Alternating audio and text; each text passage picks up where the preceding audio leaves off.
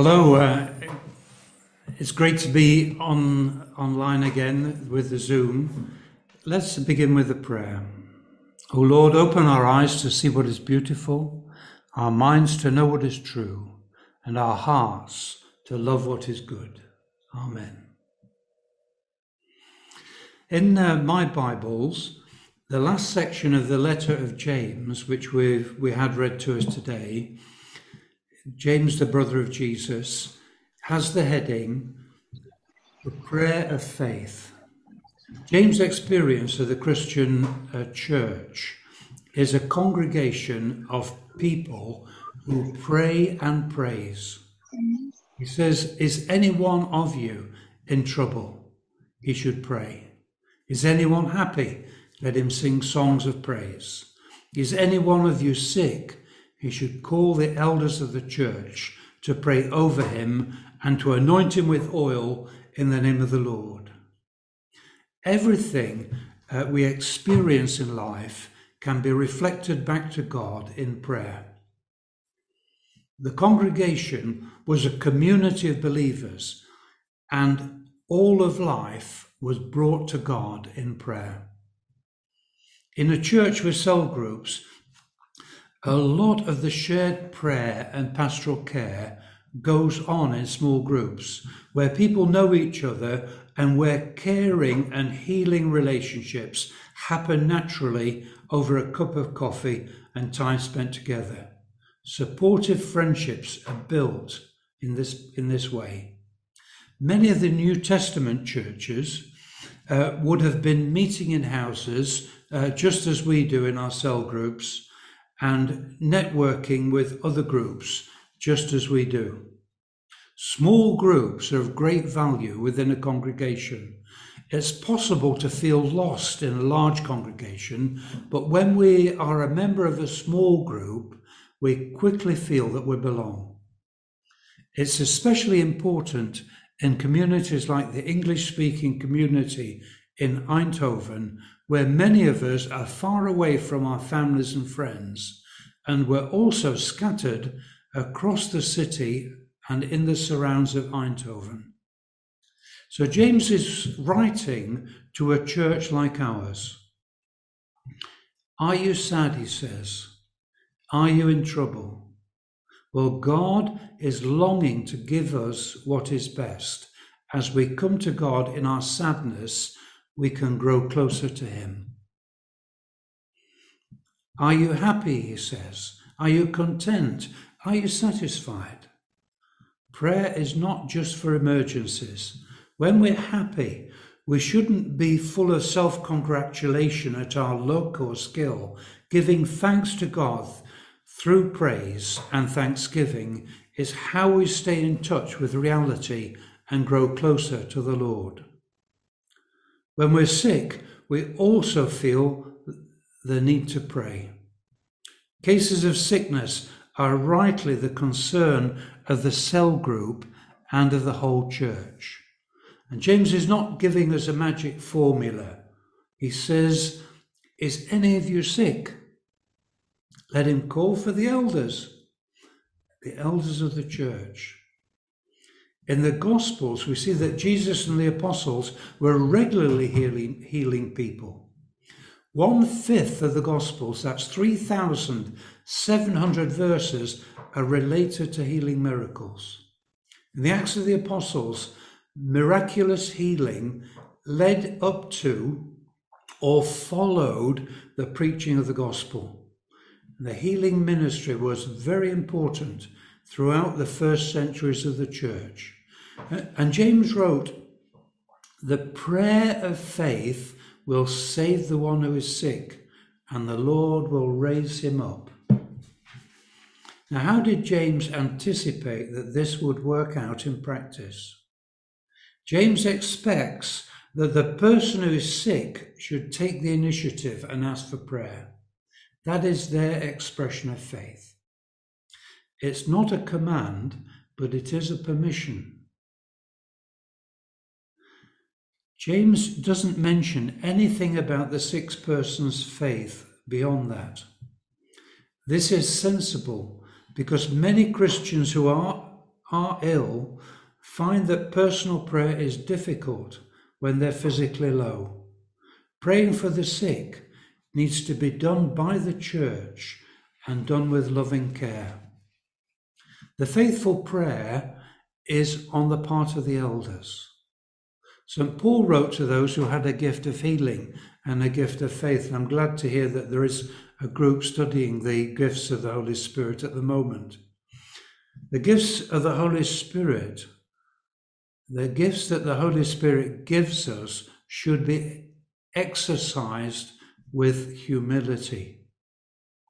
God's gifts are a treasure that we are entrusted with. They're not actually ours, they stay God's.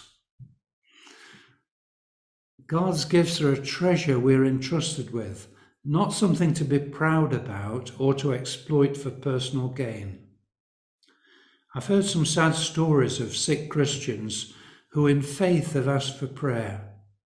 Those who prayed for them prayed with great confidence and eloquence, but when the person was not healed quickly, they suggested it must be because the sick person lacked faith.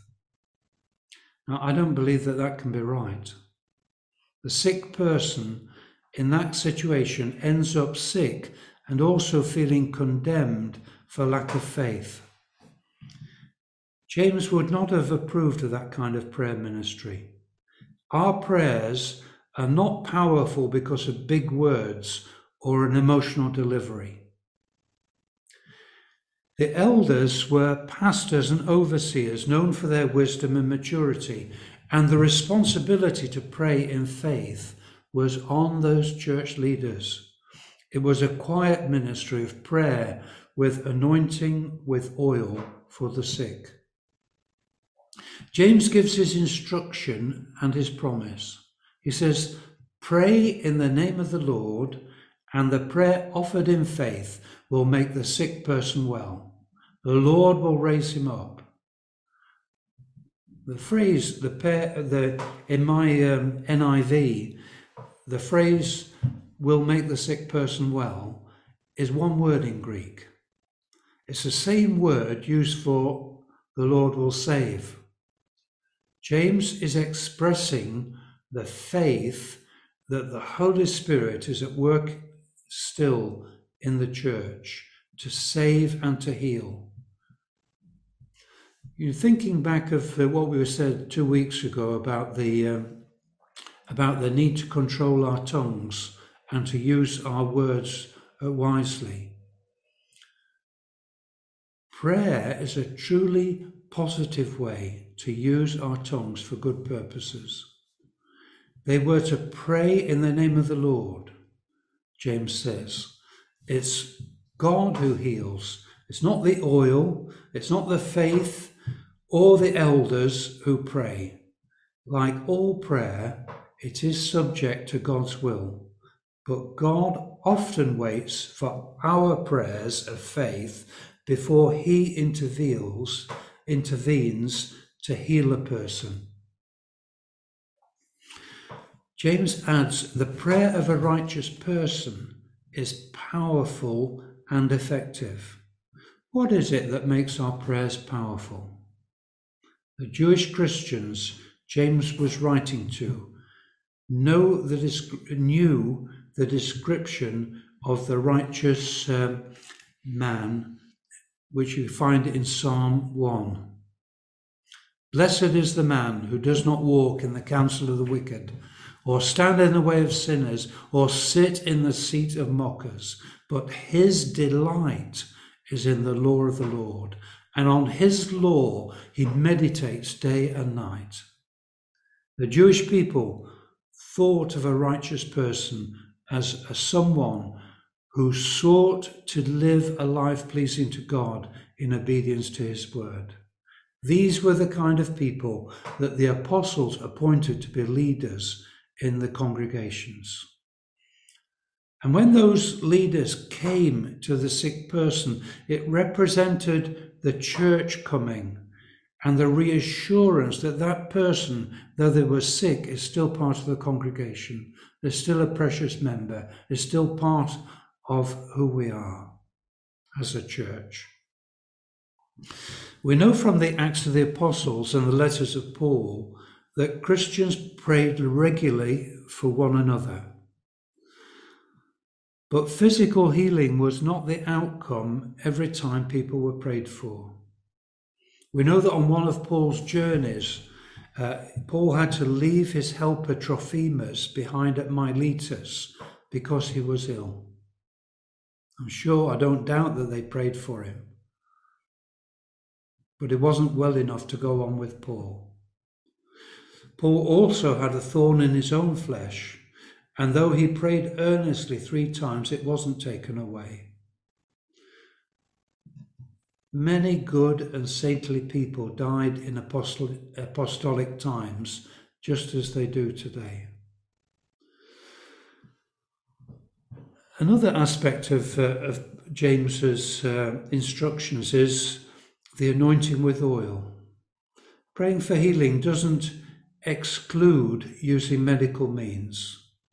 Paul advised Timothy to take wine with his water for the sake of his stomach. Medicine to purify the water and to make it safe. Oil was used as a medical treatment in those days, and it still is.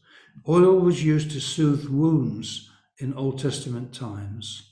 And in Jesus' story of the Good Samaritan, the victim's wounds were treated with wine and oil. Anointing with oil may imply medical treatment, and it also symbolized the anointing with the Holy Spirit. It was a sign of God's goodness and an encouragement to faith and joy, of restoration and strength. But one of the questions that troubles us is, why are some people not healed when we pray for them? James seems to give some kind of real guarantee: pray and the sick person will be raised. So how do we understand that and put this teaching into practice without raising false expectations? I believe that miracles still happen and that the Lord our God is able to answer prayers. What I don't know is why he answers one prayer with a yes and another with a no, or sometimes saying not yet. And we can see this pattern in the book of Acts in quite serious circumstances. James, the brother of John, was taken into prison and his head was cut off. Peter was expecting the same treatment, having been in prison in Jerusalem, but an angel came in answer to prayer and Peter was rescued. But later on, Peter was crucified in Rome. Paul suffered various beatings and stonings and imprisonments and shipwrecks, but he was saved through it all to carry on until finally he was beheaded in Rome. And James, who wrote the letter that we're studying, he was the brother of Jesus. He was executed in Jerusalem in AD 62 for refusing to deny his faith in Christ. So you can see that some prayers were answered and some weren't. Some people were rescued and some weren't. And in the same way, prayer for healing is subject to the normal conditions of prayer. It's a mystery. But those who pray for healing see more people healed than those that don't. We have to listen to the sick person's request, and we look to the Lord for his blessing. Now, James draws our attention to the fact that sometimes there's a connection between sin and sickness. He's not implying that all sickness is because of our personal failings. I've got a good example of that. When we went to Paraguay, we lived with the indigenous people. When we did a medical survey, we were shocked to discover that 2 out of every 4 children died before they reached their 5th birthday. Of the 2 surviving children, I'm dealing in averages here, not in any particular family. Of the 2 surviving children, 1 would be physically and mentally stunted because of poor nutrition. And out of 4 children, only 1 grew up healthy and strong. Now, that wasn't because of the children's sin. It wasn't because of the parents' sin. It was because of structural economic factors that meant that the parents could not provide adequately for their children. What had happened was that the Indian people had been hunter-gatherers, and they'd been free to roam throughout the whole land, gathering the wild fruits, making small gardens, and hunting for meat.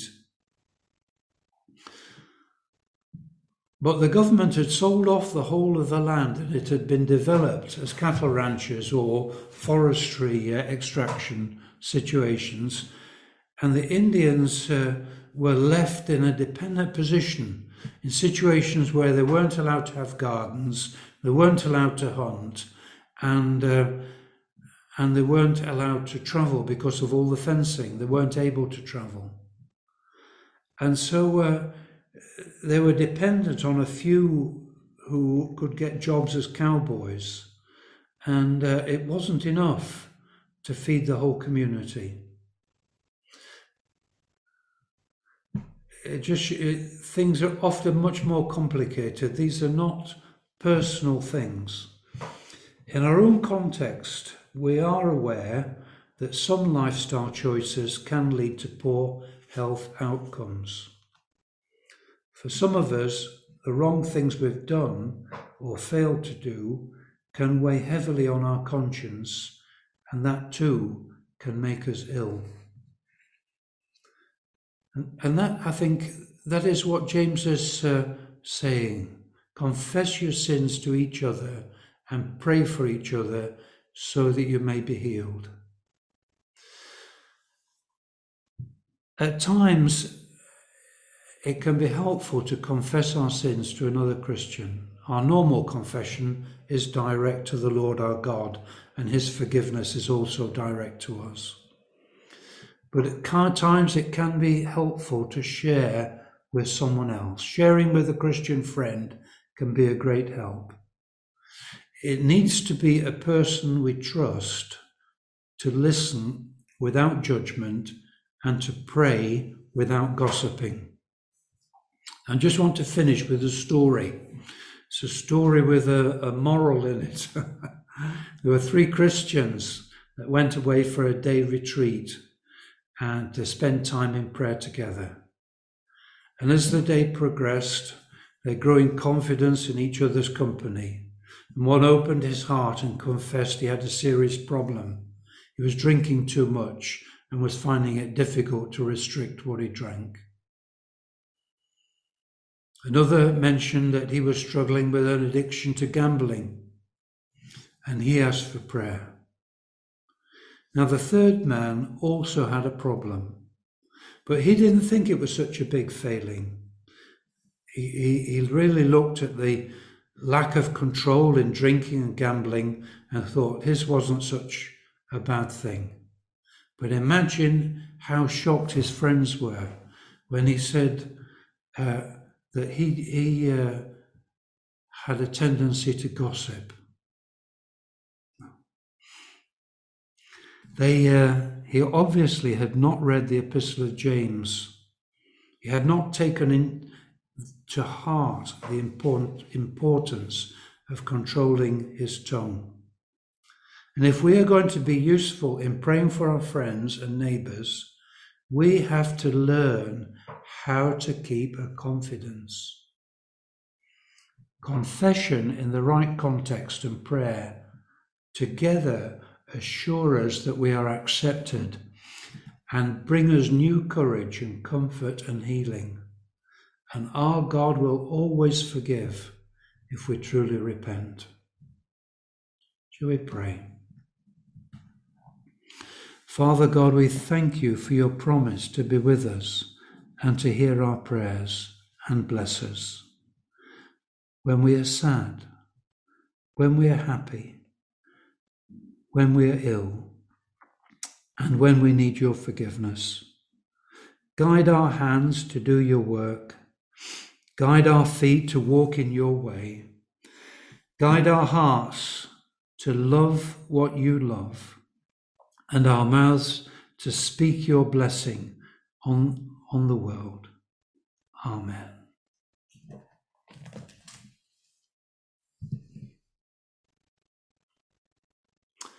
Now we're going to turn to God using the words of the Creed and to confess our faith.